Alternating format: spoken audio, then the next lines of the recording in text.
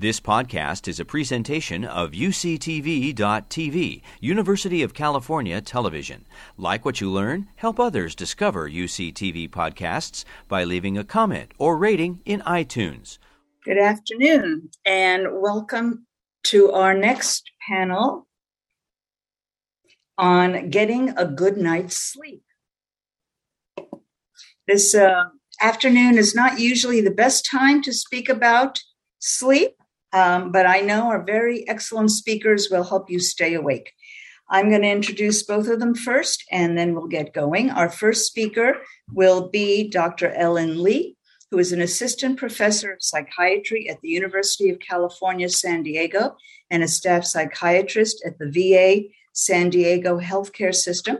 She is board certified in both psychiatry and geriatric psychiatry, and her research focuses on biological and psychosocial aging in persons with schizophrenia and healthy aging populations, specifically the links between inflammation, sleep disturbances, cognition, and metabolic health.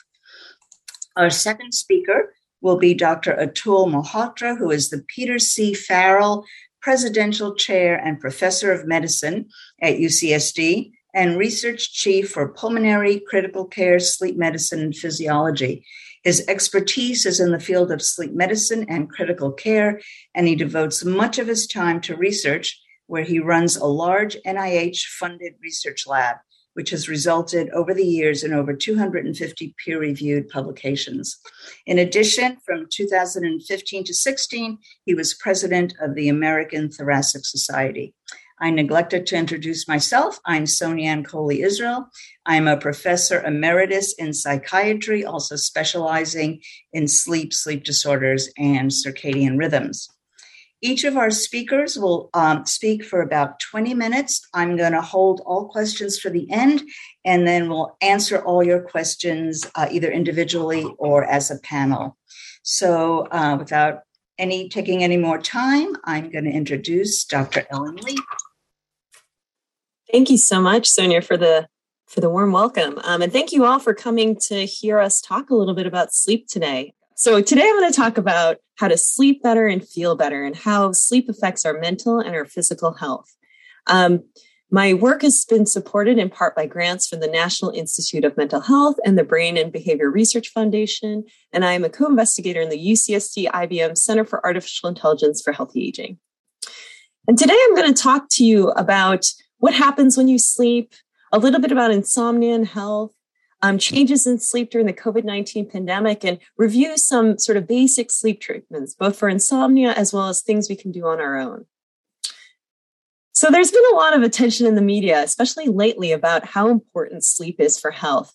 This New York Times article from a few years ago stated that sleeping more is the simplest way to drastically improve your life. Sleep deprivation, which affects about a third of all people, has negative effects on health and well-being. And yet, it's hard to know exactly how much sleep is enough sleep. This CNN article, again from a couple years back, shows that even too much sleep can be linked to poor health. So ultimately, sleep is really heterogeneous among individuals, and sleep is related to health, but it's not clear for each person what is the optimal amount or type of sleep, or how it impacts health for each individual. So this is part of why I'm so interested in sleep, is that it is so personal and it's so heterogeneous, and we need to learn more about how to improve things for each person. So first of all, what happens when you sleep? Well, let's start with how sleep changes as we age. So from infancy, we spend about 70% of our day sleeping. We often wake to start our days and our parents' days around 5 a.m. And then we grow into becoming teenagers who have phase-delayed sleep. We end up going to sleep late, often spending a lot of time on sleep and waking up late. Given that schools tend to start on the early side, we're often quite sleep deprived and tired during the day. And then as we age into being adults, our sleep phases shift earlier again. We go to bed earlier, we wake earlier. However, most adults, especially Americans, do not actually sleep well. About 35% of Americans are sleep deprived, which means sleeping about less than 7 hours a night. And about 50 to 70 million US adults have a sleep disorder, the most common being insomnia. About 30% with short-term issues and about 10% with chronic issues. And unfortunately, those types of issues worsen as we age. Older adults have higher rates of insomnia as well as other sleep disorders. They have more frequent overnight awakenings and shorter overall sleep time. And about half of older adults will report having some type of sleep problem. So why is sleep so important? Well, sleep is clearly a biological process that's key to development and health. It's been shown to be important for promoting growth, regulating metabolism, heart and lung function. The purpose of dreams is not exactly clear, but that's an important function that happens while sleep. Sleep is important to solidifying memories, as well as to clearing toxins from the brain. And that's been an area of increasing interest over the last few years. Clearing toxins such as amyloid and tau proteins, which are key in the pathogenesis of Alzheimer's dementia, has been shown to happen as we sleep. Insomnia, obstructive sleep apnea, short sleep duration, and poor sleep quality have all been identified as independent risk factors for cognitive impairment and the development of Alzheimer's dementia and vascular dementia. And we know that poor sleep is linked to issues with memory, attention, mood problems, as well as falls. So sleep really has a mechanistic impact on cognition, which we are still learning a lot about. In terms of insomnia, insomnia itself has a strong impact on health. So what is insomnia? So some of the major signs of insomnia include, difficulties with falling asleep, staying asleep, or waking too early and not being able to fall back asleep again. And it causes clinically significant impairment or distress in at least one of these key areas, including fatigue or low energy, daytime sleepiness, mood disturbances, behavioral difficulties, cognitive problems like impaired concentration, attention, or memory, impaired abilities to complete occupational or academic functions, impaired interpersonal or social functioning, and it can also affect your caregiver or family functions. Diagnosing sleep apnea usually starts with a clinical evaluation with your doctor to rule out other medical problems that can interfere with sleep. Many times it can be helpful to get referred to a sleep specialist. Sometimes it can be helpful to track your nightly patterns of sleep with a sleep diary, looking at bedtime awakenings, your overall sleep quality, and the use of interfering substances like caffeine, alcohol, or medications. There can be a number of questionnaires that can help to understand about these sleep symptoms, as well as potential precipitating factors, lab tests to rule out other medical issues, and then even sleep studies.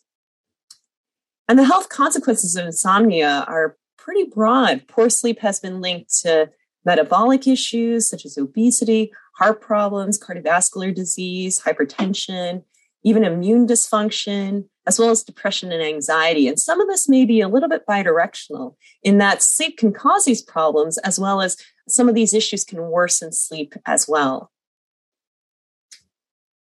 Now, with COVID-19, we've actually seen many of these issues magnified in certain populations. During COVID-19, about 41 to 70% of older adults in certain studies have reported sleep problems.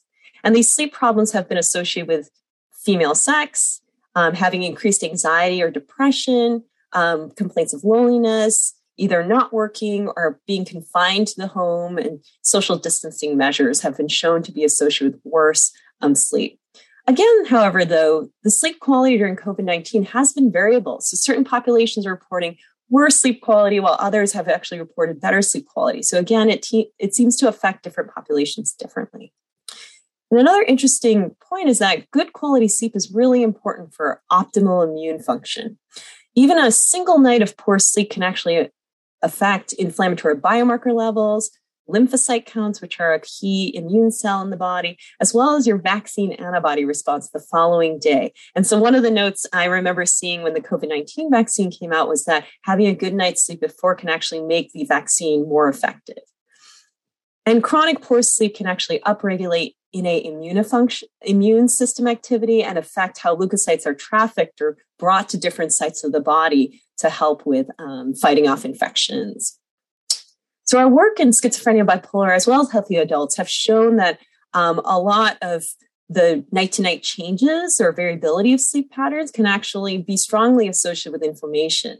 And we've seen that people have more labile sleep patterns where they sleep very short amounts one night and maybe much larger amounts the next night. So the changes from night to night are larger for those folks, actually may have increased levels of inflammation or oxidative stress. And another important impact of sleep, in addition to the effects on immunity, the stressors of COVID-19 can also affect sleep in turn. So COVID-19 has created what was coined by a group of authors, including Smith and colleagues, as a connectivity paradox. So while the risks of social isolation and loneliness may be increased by taking further social distancing or isolation measures, you're really balancing the COVID-19 infection risk against the risk of social isolation and loneliness. And this was important to us because we've seen that there's been increased prevalence of loneliness during the COVID-19 pandemic. And other studies have actually shown pre-COVID that loneliness is strongly associated with sleep problems. So we've seen a number of studies that have shown loneliness is associated with decreased sleep efficiency, which is sort of less percent time sleeping overnight, increased overnight awakenings, also called WASO or wake after sleep onset, longer sleep latency, which means it takes longer to actually fall asleep when you go to bed, worse sleep quality, and even having insomnia is associated with loneliness. Again, this may be bidirectional in that loneliness is associated with poor sleep and poor sleep is associated with loneliness. And in one of our studies of older adults in collaboration with IBM, we've actually seen that loneliness is linked with psychosocial functioning and other behaviors. We found with that when we looked at reported sleep quality and loneliness here on the x-axis, so higher levels of loneliness were associated with higher scores on the sleep quality index, which actually indicates worse sleep quality. So we were seeing that lonely older adults had worse self-reported sleep quality. And when we put fitness trackers on them to actually assess objectively how their sleep was, this density plot here shows data from 362 nights from about 39 older adults. And as opposed to showing the actual mean sleep, it actually plots the overall sort of curve of how they sleep over time. So each individual here is shown by a line. The red lines indicate people who reported higher levels of loneliness, and the blues are the individuals with lower levels of loneliness. The flatter curves are actually the individuals with more variability in their total sleep time. And we found that while mean sleep duration was similar between lonely and non-lonely individuals, so the average amount that they sleep at night, the actual intra-individual variability was higher in lonely individuals. So it seems that this variability of sleep, which we've shown in other studies to be associated with inflammation and other negative health outcomes, may actually be worse in lonely people. And the reason why we're so interested in that is because sleep may actually be a mediator of how loneliness affects health. All right, just to close, I'm going to talk a little bit about some common sleep treatments for insomnia, as well as some general recommendations of how to improve your sleep. So focusing on insomnia, there are a number of medications that people have been prescribed for sleep. So one common group is called the Z drugs, which are specific medications that hit the benzodiazepine receptors, but are usually marketed specifically for sleep. You might have heard of Ambien or Zolpidem and other medications like that. And these medications, on the bright side, are best suited for acute issues and are often available through primary care doctors. However, it does come with a number of side effects, as well as, may not be useful for chronic long-term use. There's also a number of over-the-counter options that are marketed for sleep issues. You might have heard of ZQuil or, using Benadryl or Unisom. There tends to be less dependence from those medications, but unfortunately similar, the efficacy often wanes when they're being used for chronic treatment. There's also therapies that can be helpful. One in particular I'm going to talk about is cognitive behavioral therapy for insomnia. This treatment has been shown to be safe and effective. It has lasting effects on improving insomnia. However, it does require a bit of motivation on behalf of the patient. It does take time, often 6 weeks or more, and then it tends to be less accessible in terms of finding therapists who are skilled in CBTI for different patients. So the other thing that many people will talk about is sleep hygiene. So when you don't have a diagnosed sleep disorder, there's a number of different things you can do to try to improve your sleep. One key point is to avoid caffeine, alcohol, nicotine, or exercise around bedtime, all stimulating, for the most part, stimulating things that may make it difficult to fall asleep, but also alcohol, if you're thinking about it as a sleep aid, may make you drowsy in the short term, but it may wear off before you're ready to actually wake up. However, on the other hand, exercising regularly is important for maintaining and improving sleep quality overall, as long as it's not right before you go to bed. Having regular meals can be an important way to sort of re-regulate your body to be sort of more aligned with regular circadian activities or circadian rhythms. Having regular bedtimes, even on weekends. There's been some studies that show that catch-up sleep on the weekends is actually not associated with better cardiovascular health, and having sort of that regular bedtime and wake time every day can be better for your body.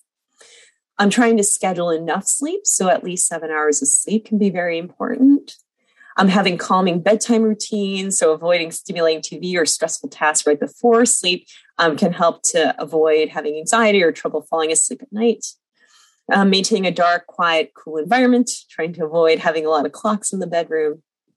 And then, of course, using your bed only for sleep and sex. No eating, studying, TV, trying to avoid all these other associations of active things you might be doing in bed. Now, during COVID-19, there's a number of other things that have been shown to be helpful for sleep. Going outdoors every day, getting the natural sunlight, managing the stress related to COVID-19. So practicing mindfulness, self-compassion, and gratitude. Maintaining a daily routine, even at a time when things may be blending together and we may be feeling like we're in Groundhog's Day and every day is the same. This can be a real key part to actually provide definition and creating structure to our day. Another one is cultivating meaningful daily social interactions. That's been one area that a lot of patients have told me is a real challenge. They miss almost the just sort of the regular minor social interactions you might have at a coffee shop or on the bus on the way to work, things like that. And finding ways to cultivate meaning through social activities is important. Another one is, again, providing structure, but maybe more along the lines of a longer term scale, is looking at how to celebrate milestones and actually plan for the future.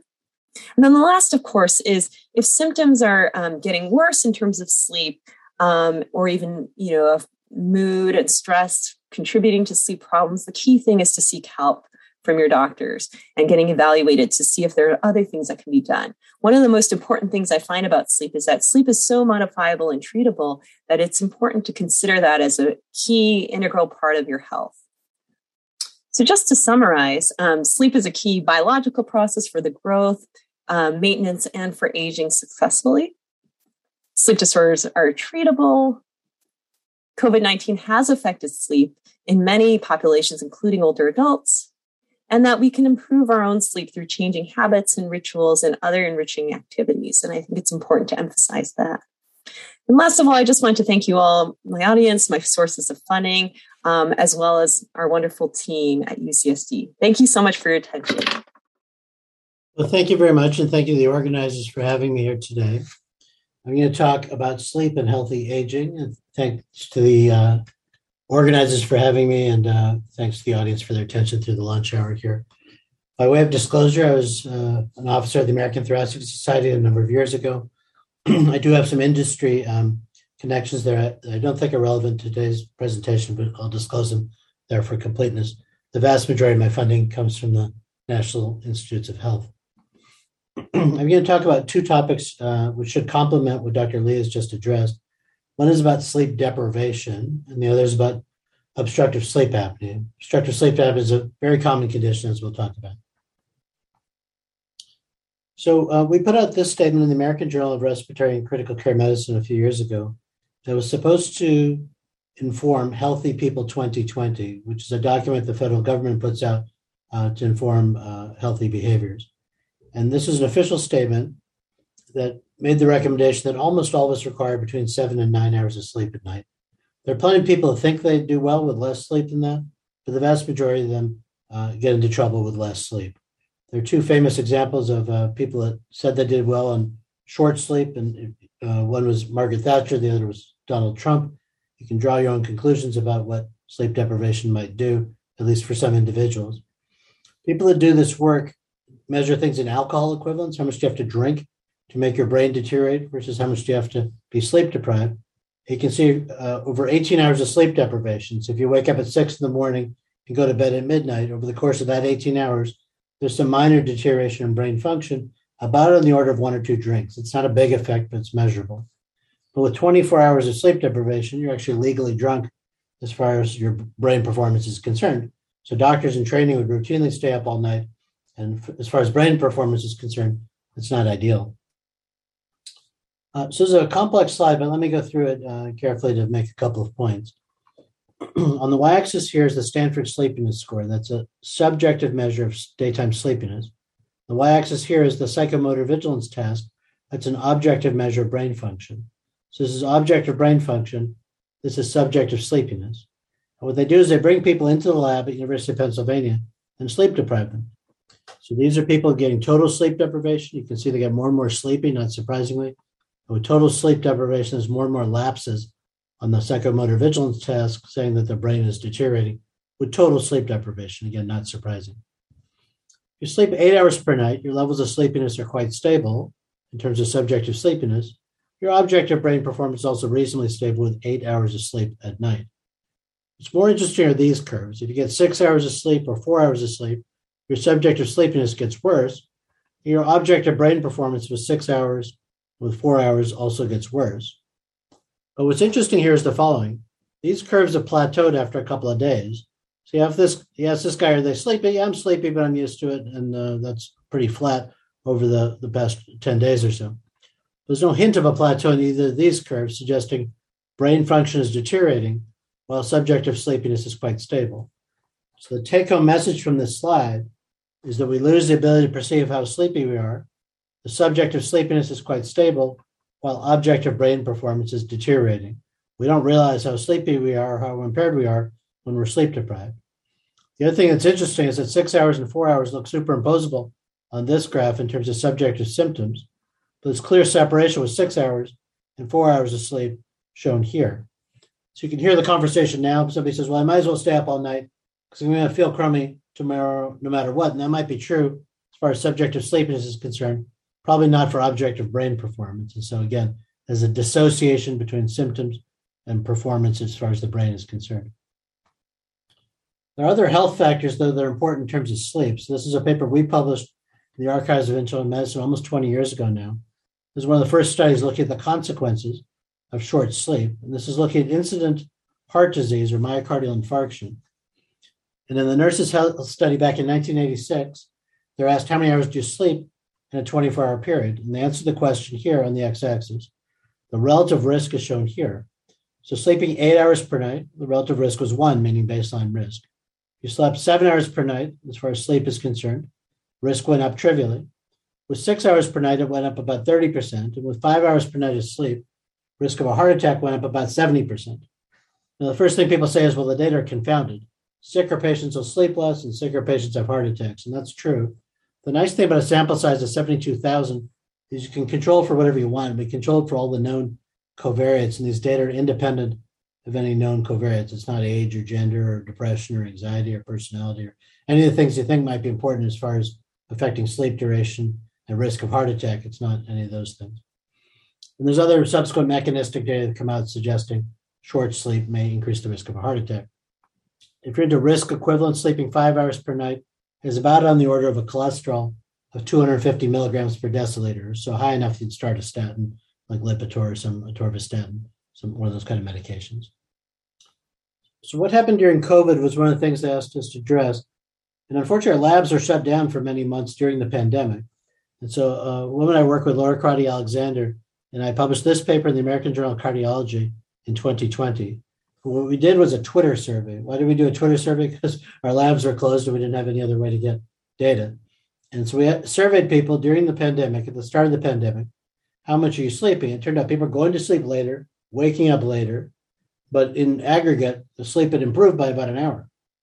And the reason that was interesting is around that time, there was a report in the New England Journal of Medicine from Kaiser looking year over year where the risk of heart attack had gone down about 50% at the start of the pandemic, and nobody could quite figure out why. It turned out most things were going in the wrong direction. People were gaining weight. People were smoking more. There was more stress, more anxiety, all the things going in the wrong direction. The only thing we could identify that had improved was sleep. And so we thought maybe the increase in sleep that was seen early in the pandemic may have led to some improvement as far as cardiovascular risk is concerned. Is increased sleep responsible for reductions in myocardial infarction or heart attack during the COVID pandemic? Short answer is I don't know, and it looks like sleep duration is going back to where it was pre-pandemic now, but at least a natural experiment that's interesting. There's some data as well in terms of glucose control and glucose tolerance. There's a group at University of Chicago, Karen Spiegel, Ezra Tassali, and Van Cotter, where they'll take normal people and sleep deprive them, and they measure things during sleep deprivation. So a perfectly normal, healthy person starts to show impairments in glucose tolerance, something called glucose effectiveness, as a harbinger of insulin resistance or diabetes, and that's impaired in a normal person if you sleep deprive them. The stress hormones like the fight or flight, adrenaline levels, these things go up. Cortisol, the stress hormone, goes up as well, and that may be part of the problem. Slow wave sleep or deep sleep seems particularly critical. If you suppress deep sleep, people start to look diabetic. There are also data in terms of appetite regulation. So leptin is a hormone that's made by fat cells that tells our brain to stop eating. And the fatter you get, the more leptin you make it, and hopefully you eat less as a result of that to regulate your appetite.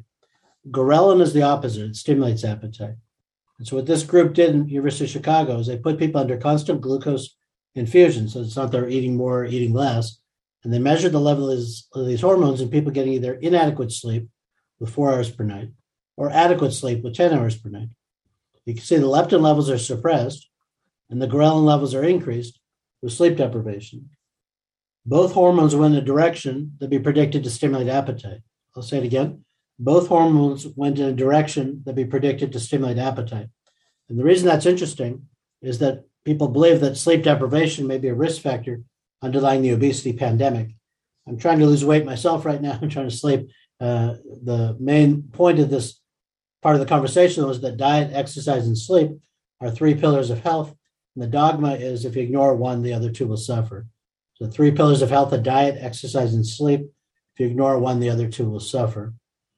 So Jeff Flier, who was dean of Harvard Medical School at the time this came out in the Annals of Internal Medicine, wrote the editorial suggesting that sleep deprivation may be a risk factor underlying the obesity pandemic.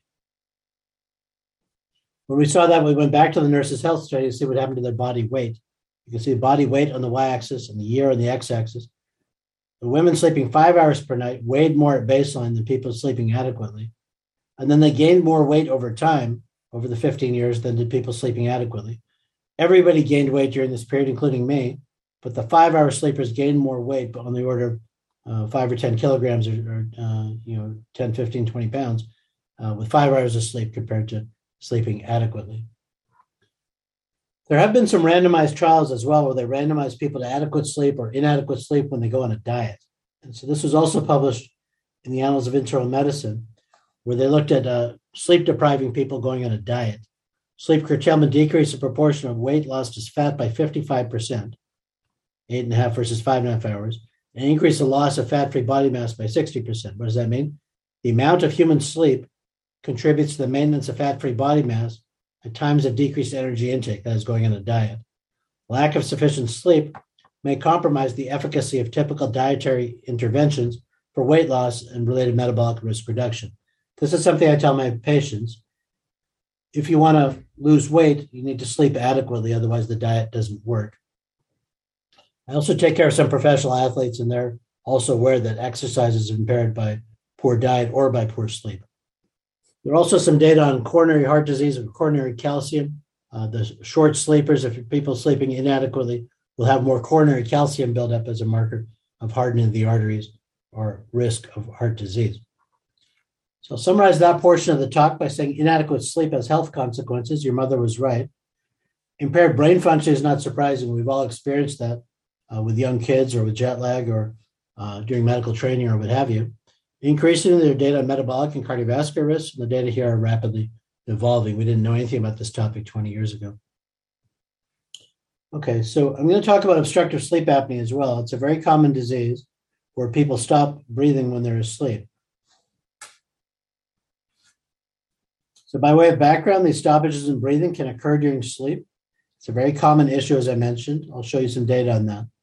It's associated with neurocognitive and cardiovascular sequelae. So people with sleep apnea don't think as clearly, lose creativity, lose memory consolidation, and maybe a risk factor for Alzheimer's as well. We're not sure yet.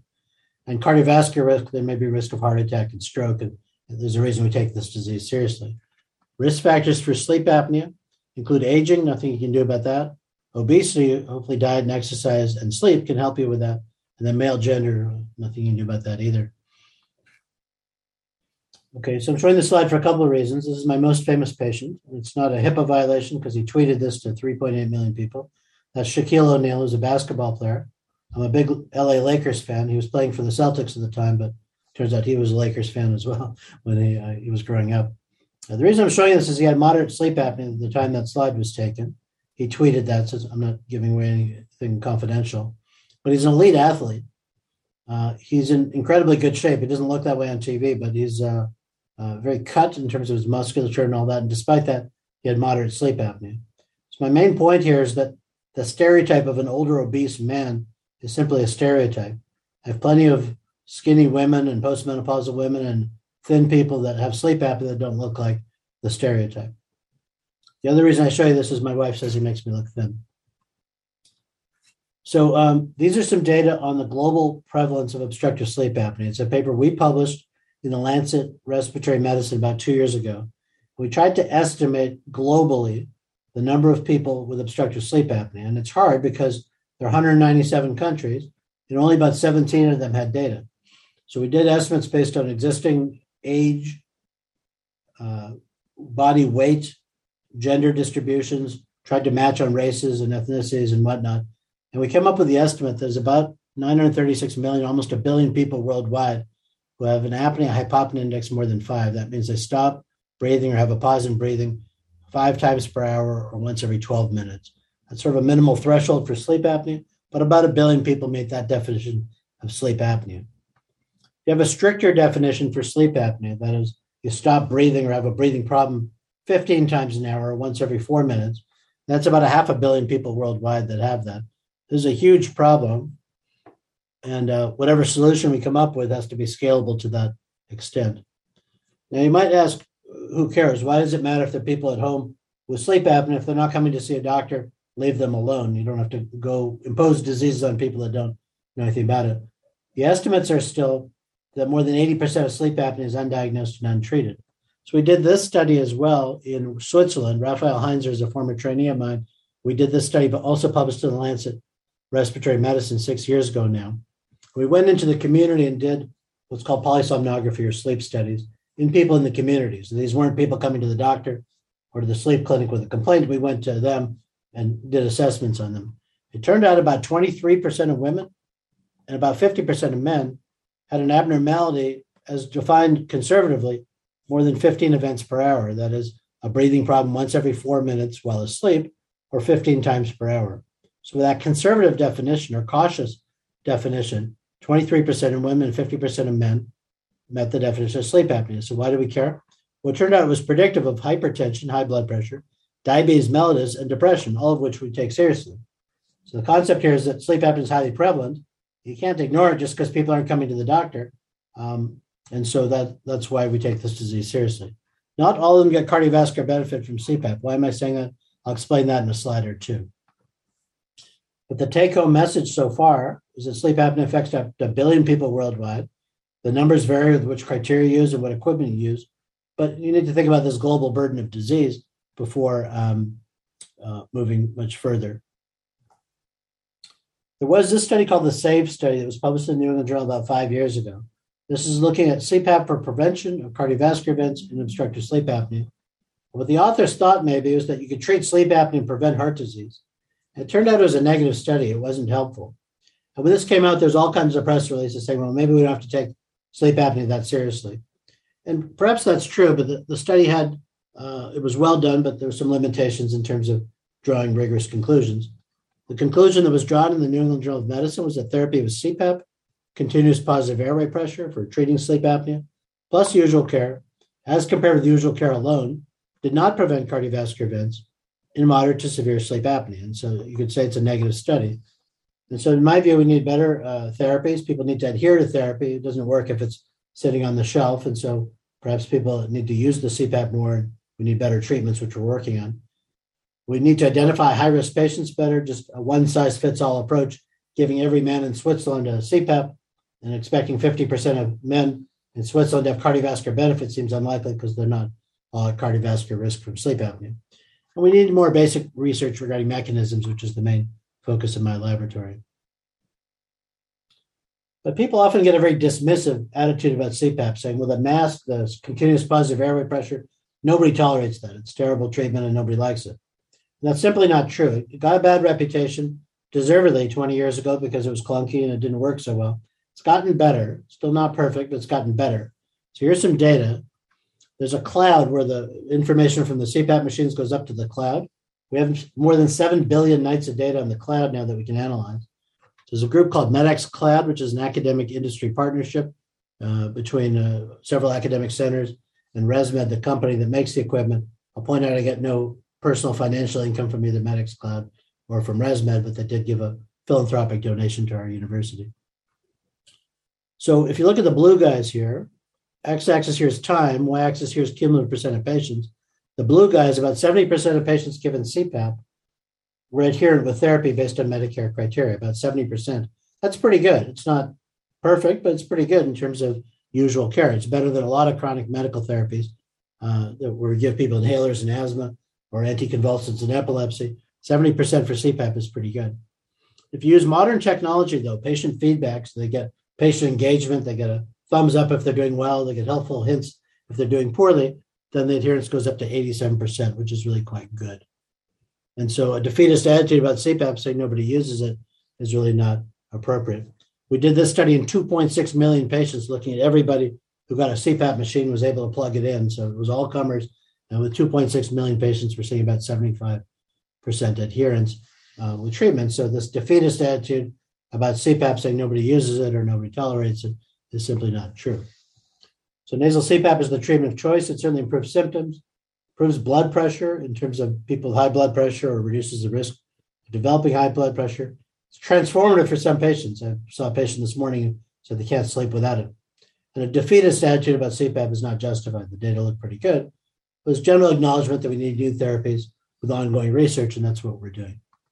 I'd like to stop there. Again, thank you for your attention. If there are any questions, I'll be happy to try to address them in the panel discussion. Thank you. We do have quite a few questions. If sleep is interrupted by joint pain, should you try to make up for it by napping or trying to go back to sleep and eventually get up much later? Sure, I can start from the psychiatrist perspective. My thought is it might depend on the person, how impaired their sleep is, how sleepy they are the next day, whether or not they feel refreshed. I think Dr. Ancoli Israel also mentioned that naps can be helpful as long as you're not having trouble falling asleep. So for individuals who have trouble falling asleep at night, sometimes consolidating all your sleep to the nighttime can help. The other big issue, though, is that the pain. And I think that's something where if you're not able to get adequate sleep because of pain, then that may be another important primary issue to address. Dr. Malhotra, do you have any other input? Yeah, I agree with what you said. We used to say physical pain worsens sleep, and that's certainly true. If you're in pain, you don't sleep well. But the reverse is also true. That is, if you sleep poorly, you have more physical pain. There are data in chronic pain patients, their worst pain is the day after a bad night of sleep. A woman named Janet Mullington in Boston will sleep-deprived people and measure their pain thresholds, and when they're sleep-deprived, the threshold for pain gets worse and worse, suggesting poor sleep can worsen physical pain. So Dr. Jeremy Orr is a junior faculty that works with me, and he's just got an NIH grant to study the relationship between sleep disturbance and pain, which I think is an important area. All right. So let me also add that if one has pain and poor sleep, the best approach is to have both of them treated concurrently. Treat your pain and treat your sleep at the same time. Don't assume that treating one will fix the other. And sleeping later in the morning is never the right answer, because that just makes the sleep worse and therefore will make the pain worse. So there have been some very good studies showing that cognitive behavioral treatment for insomnia in pain patients also has a positive effect on the pain. So I would encourage you to seek treatment for both your sleep and your pain. Okay, next question. There was a question, one on trazodone and one on melatonin, about the long-term benefits and effects. So, Ellen, do you want to start? Yeah, I can start with trazodone maybe. So with trazodone, there aren't that many long-term studies of how trazodone impacts. I believe the question was about sleep or cognitive decline. I did see a small study that came one was out on sleep. Yes, that was on sleep. So I think we do commonly in psychiatry tend to prescribe trazodone for sleep as a long-term medication. At the low doses, it doesn't really have as much of an antidepressant effect, but it can have a sedating effect that can be helpful for a lot of individuals. The side effects for trazodone are pretty limited at that low dose, but we do worry about anticholinergic effects, which can affect memory, falls, can make people a little bit confused. And so with older adults, we tend to avoid trazodone. Yeah. And melatonin, Atul, do you want to address that, or? Sure. So just about trazodone, I personally take trazodone when I go on airplanes sometimes, particularly if I'm in the cheap seats. I take 100 milligrams of trazodone, sometimes some dry mouth, but basically it's well tolerated. And we often say it's a lousy antidepressant because it's a pretty good sleeping pill. In terms of long-term use, to Dr. Lee's point, it's really not very well studied, but some patients on that. It's very important, though, to address underlying causes, and the behavioral interventions that Dr. Ankoli Israel alluded to are critically important before going on long-term prescription medications of any sort. In terms of melatonin, that has been more carefully studied in terms of its effects. It's really not a very good sleeping pill. What it is good for is body clock issues. So there's a circadian system that's your body clock. And if you're traveling overseas or across time zones, or if you have a body clock issue with a delayed body clock where you tend to go to sleep late and wake up late, melatonin can be quite effective in terms of moving the body clock and improving sleep by that means. But just as a pure sleeping pill, it's really not recommended, and it's really not very effective. It is, however, very safe. Study after study has shown that it is a safe, I hate calling it a medication because it's really called a nutritional supplement. It's not FDA controlled, but everything else you said was correct. Okay, I'm going to throw one at you, Atul. Can you talk about the CPAP recall and also BiPAP versus CPAP efficacy and oral devices? Yeah, so how long do we have? These are complex issues, and I don't normally mention brand names, but in this context, I have to be accurate. Mm-hmm. So the recall there was some CPAP equipment recalled, and the press releases came out, and Bloomberg News said, CPAP causes cancer and all this kind of thing, which is obviously nonsense. So I think it's important to get the details correct. The company Philips Respironics makes some equipment which was recalled. There's some foam that's in the sound insulation of the CPAP machines that can break down, and at least in theory can cause issues. When you look at the actual issues it's caused, they're pretty trivial. Some people get runny noses, some people sneeze. They went to a bunch of lawyers saying, could this cause cancer? And the lawyers said yes. And so it led to a fairly draconian thing saying, just stop using your equipment, which was perhaps not the right way to handle a health issue like that. So 3.5 million people stopped using their CPAP, and it led to a bit of a disaster. The good news is, as I say, I think the concerns with the equipment are theoretical. Certainly go see your doctor, certainly register your equipment if you think it may be on the recall list. We're in the process now of seeing a slew of patients who are getting replacement equipment from different manufacturers and different devices that aren't on the recall list. The good news is we published a paper last week in the American Journal of Respiratory Critical Care Medicine looking at the risk of cancer from different CPAP machines, and the risk is essentially zero. So it provided some reassurance that if you do have to use your CPAP until you can get replacement equipment, I think that's fine. So I think the recall was probably handled quite poorly, but replacement equipment is on the way. And if you have to use something in the interim, feel free. The other thing to be aware of is these cleaning products that are out there. Soap and water is fine to clean CPAP equipment. There's a bunch of these things you see on TV, like So Clean and ozone cleaners and all that. Don't buy any of that junk, because that's what led to the breakdown of the foam, and that's what leads to these issues. So if you have a So Clean or an ozone cleaner, throw it away and just use soap and water. If anybody wants instructions about that, it's readily available. I can send you information. Don't buy any of that junk they try and sell you. In terms of the different types of ways of delivering positive pressure, there is something called bilevel, which gives a different pressure if you're breathing in versus breathing out like that. There's really no great evidence that one device is better than another, but it does vary with the individual. So if a patient prefers this device over that device, that's a personal preference thing. Again, work with your doctor. Don't go in demanding a particular device. Just try different ones and see what you like. We've published a little bit of work saying if you're on a CPAP machine, you switch to bilevel, then that can help in terms of adherence. People use it more often if they switch, but that's for select individuals that choose to switch. It's not imposed on people unnecessarily. So yeah, there are lots of different ways of delivering the equipment. The take-home message there is, if you're on a machine and you don't like it, go talk to your doctor or go talk to a specialist, because there are lots of ways of troubleshooting with different masks and different ways of delivering the pressure that can be more comfortable. The oral appliances or mouthpieces were the final part of the question, where there are dentists that can make these mouthpieces that pull the jaw forward and prevent collapse of the back of the throat. The main point there is, don't buy any of the junk they try and sell you over the counter or off the internet. Go to a certified dentist, certified by the American Academy of Dental Sleep Medicine. Make sure they know what they're doing. It's a customized type approach that fits to your teeth. And if you do that over time, there are some pretty good outcome data that CPAP and oral appliances have similar outcomes for select patients. And so again, talk to your doctor about it, but don't just buy something off the internet. Yeah, great, thank you. There's a question addressed to Dr. Lee, but again, it could be open to anyone, about the effect of the Z drugs increasing the risk of dementia. I think that's an important topic to address. So Ellen, do you want to start? Okay, so I guess my perspective is that there has been some evidence that shows that chronic use of different Z drugs or sleep medications may be associated with long-term cognitive decline.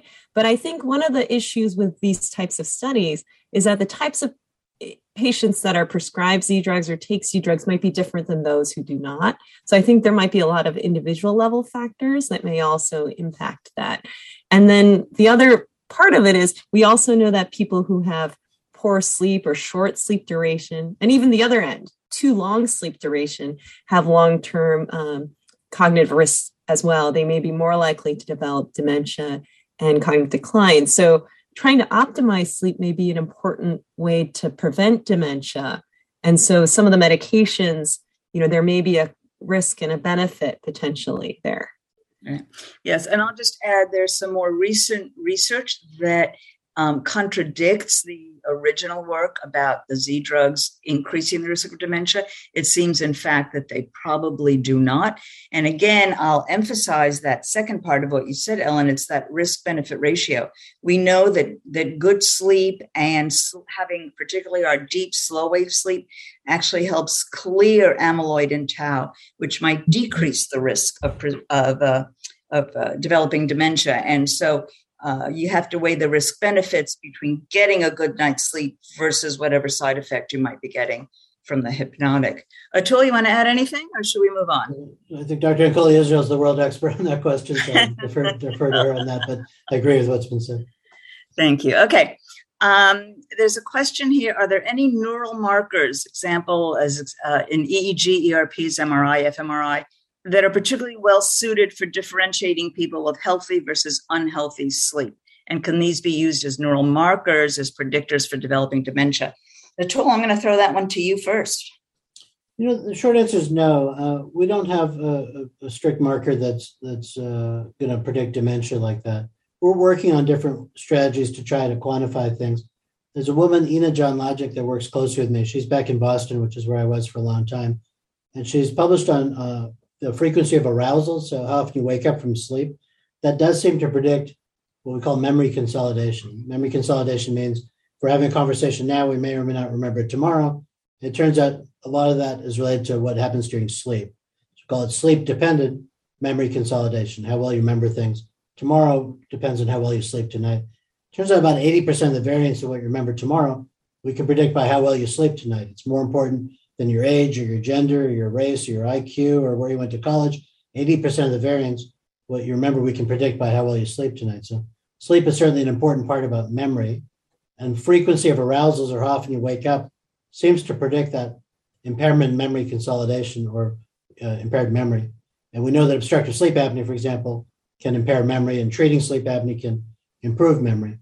But all that being said, I can't predict who's going to go on to dementia. We have different ways of looking at that now with these polygenic hazard scores, but we're trying to add to that using different sleep parameters, but we're not there yet. Okay, we're going to go back to melatonin. Atul, I think you mentioned how melatonin is good for jet lag. And so the question is, how does one use melatonin for body clock adjustment when traveling? Yeah, what I usually say is that's not a soundbite. It's something that's complex. And the reason is that the most important Zeitgeber, that is the thing that adjusts the body clock, the most important one is light. And so depending when you're traveling, where you're traveling, to where you're traveling, and what the sunlight is like, you have to time things appropriately. So I can't just say, take it at 5 p.m. because it depends on which body clock and where you're going and whatnot. So talk to your doctor about that, or let's talk offline. I don't have a soundbite for you that tells you when to take it. Suffice it to say, if you time it poorly, it actually makes things worse. Right. So there used to be, I don't know if there's still, there used to be things called apps for your phone were called jet lag calculators that worked quite well, where you could put in what time zone you were coming from, where you were going, and it would tell you when to get your bright light exposure, which is even better than the melatonin. Right. And then from that, you could also determine when to take melatonin at the low doses. Melatonin should always be used at very low doses. But take a look for these jet lag calculators, and that will help you answer that question. All right, next. Yeah, I'm sorry. I just say it's complex. If somebody says take it at 3 o'clock, they don't know what they're talking about. It has to be something that is timed carefully and based on light and based on where you are. Absolutely. Otherwise, in fact, you will make everything worse. Okay. What about cannabis for sleep?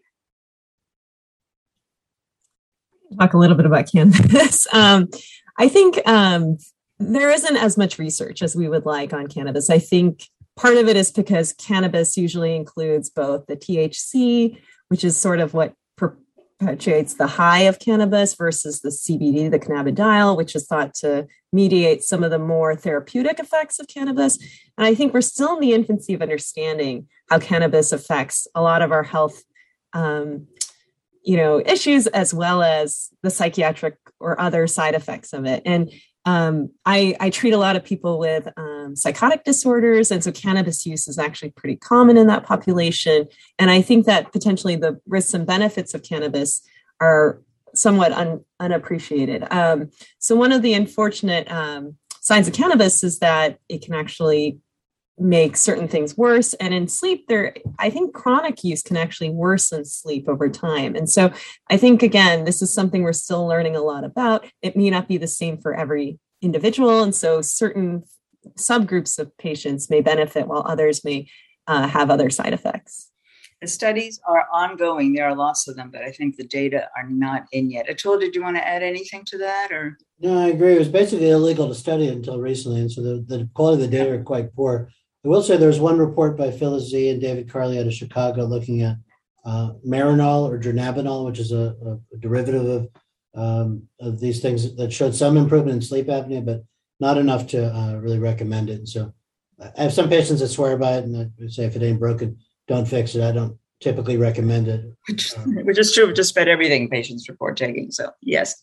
All right, there were two questions about nightmares. One was about increased nightmares during COVID, that had never occurred before. And is there any study of that that's been going on?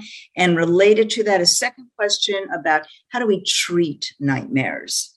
So I don't know who would like to take that, and then I can pipe in at the end. I can talk a little bit about nightmares in terms of psychiatric practice, because that is actually commonly a symptom that we may treat for related to anxiety or post-traumatic stress disorder. And we do have specific medications that are helpful for nightmares, but nightmares can also benefit from just general antidepressant treatments that are used for general PTSD symptoms. So I tend to look at them as a symptom. that I'm sort of chasing. But there's significance. I think one of the COVID-19 questions was, it was sort of an unusual effect. I wasn't sure if it was distressing or not, or disturbing. And so sometimes vivid dreams can actually be a side effect of certain medications. Like there's a medication we will often give for smoking cessation that sometimes that can be a side effect, is having these very vivid dreams. And so sometimes, again, it's a risk and benefit analysis on that. Yeah, I don't have a lot to add. In fact, I would defer to Dr. Ancoli Israel on this one as well. But I would say thinking about the underlying cause can be quite helpful. So some patients come to me with nightmares and they actually have post-traumatic stress disorder. There's some other condition like a withdrawal thing, as Dr. Lee is alluding to. And then some have something called REM behavior disorder, where they start acting out their dreams and they report that as a nightmare, but it's a very different kind of condition. So again, talk to your doctor if you're concerned about it. There's not a magic pill that makes nightmares go away or something. There is a medication that's been studied quite a lot now that does seem to work well for nightmares. But so again, the best thing is to talk to your doctor about it. There may be treatments available depending on the cause of the nightmare. There was some information about Remeron or mirtazapine, but I think there were some negative studies on that too. So yeah, no, it's prazosin has been used a lot. Yeah. Okay. Any information on implanted pacemakers on affecting quality of sleep? Atul, I think that's probably for you. Yeah, there was a paper by Garrigue, Garrigue, I think, in New England Journal about 20 years ago that was from France, where they looked at patients getting pacemakers placed, and some of them, the sleep apnea improved considerably. Like I think Dan Gottlieb wrote the editorial on that, but subsequent studies really haven't been confirmatory. There's some very nuanced aspects of control of breathing that can be affected by pacemakers, and so it is something that can improve sleep quality in some cases, but it's not a recommended therapy at this point. There's something called a hypoglossal nerve stimulator, which is a different type of pacemaker that's implanted and it electrically pushes the tongue forward at night, and that's a treatment for sleep apnea, and that got FDA approved in 2014, but that's for a very small subset of sleep apnea patients. I think we pretty much got to all the questions. Thank you very much, Dr. Malhotra, Dr. Lee. I'm hoping all our participants found this very educational. I hope it helps you sleep. I wish you all a very good night's sleep tonight, and thank you all. You've been listening to a podcast by University of California Television. For more information about this program or UCTV, visit us online at uctv.tv.